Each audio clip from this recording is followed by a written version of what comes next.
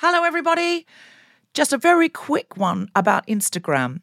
If you're on it, Meta, the parent company, is reducing the number of political posts visible to users on their feed. This is a real thing, not a hoax. So go to your Instagram profile, tap the 3 horizontal lines in the top right corner to open the Settings tab, scroll down to What You See, click on Content Preferences, open Political Content, and turn on Don't Limit Political Content. That's an option. Otherwise, you won't see almost anything we post because we are deemed political. Please do that now, or you won't even see the posts about our shows, our fun things. So if you want to see Guilty Feminist content and know when we're coming to a place near you or releasing a new podcast, do it now.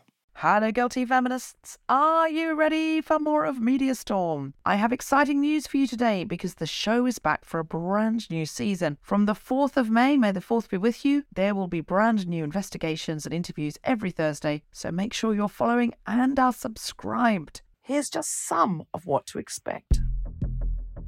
Drug-like that. Criminals. Refugees. Freedom fighters. Rape survivors. The homeless. Have you ever noticed that certain people are spoken about in the mainstream media all the time, but never spoken to? That those caught in the eye of the media storm rarely get a say in how the story unfolds.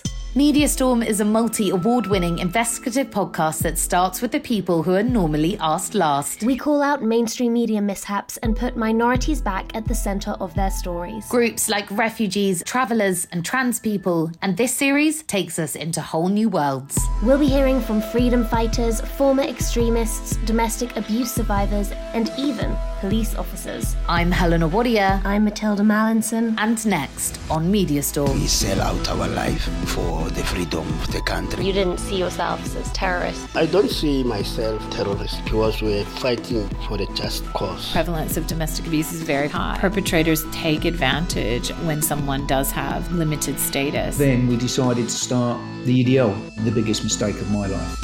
I watched him start marching and singing racial slurs. It just wasn't my son. There was calculated evil in what they did, but yet the mass majority of people still don't take them seriously. Conspiracy myths about the moon landing, about the death of Princess Diana. Facebook has committed treason on the British people. I've seen them enter the mainstream. And then he wrote, "It's coming, get ready, you have been warned, stand your ground." This person is going to imminently carry out a terrorist attack. I didn't join to represent the black community. I didn't join to tick a box for the Home Office. I joined to be a police officer. We are the highest prescribing country per capita for opioids. A doctor was asking me how I manage my pain normally, and I said I smoke weed. Which you buy from a street dealer.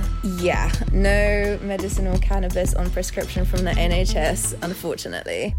They want to destroy the nuance. They want us to think in us versus them, black and white. Please don't judge them. You don't know what goes on. Hear our stories. We are the ones who have lived this. We are the experts. We can use people's knowledge and experiences to help others. It's really simple. Just present both sides of the story.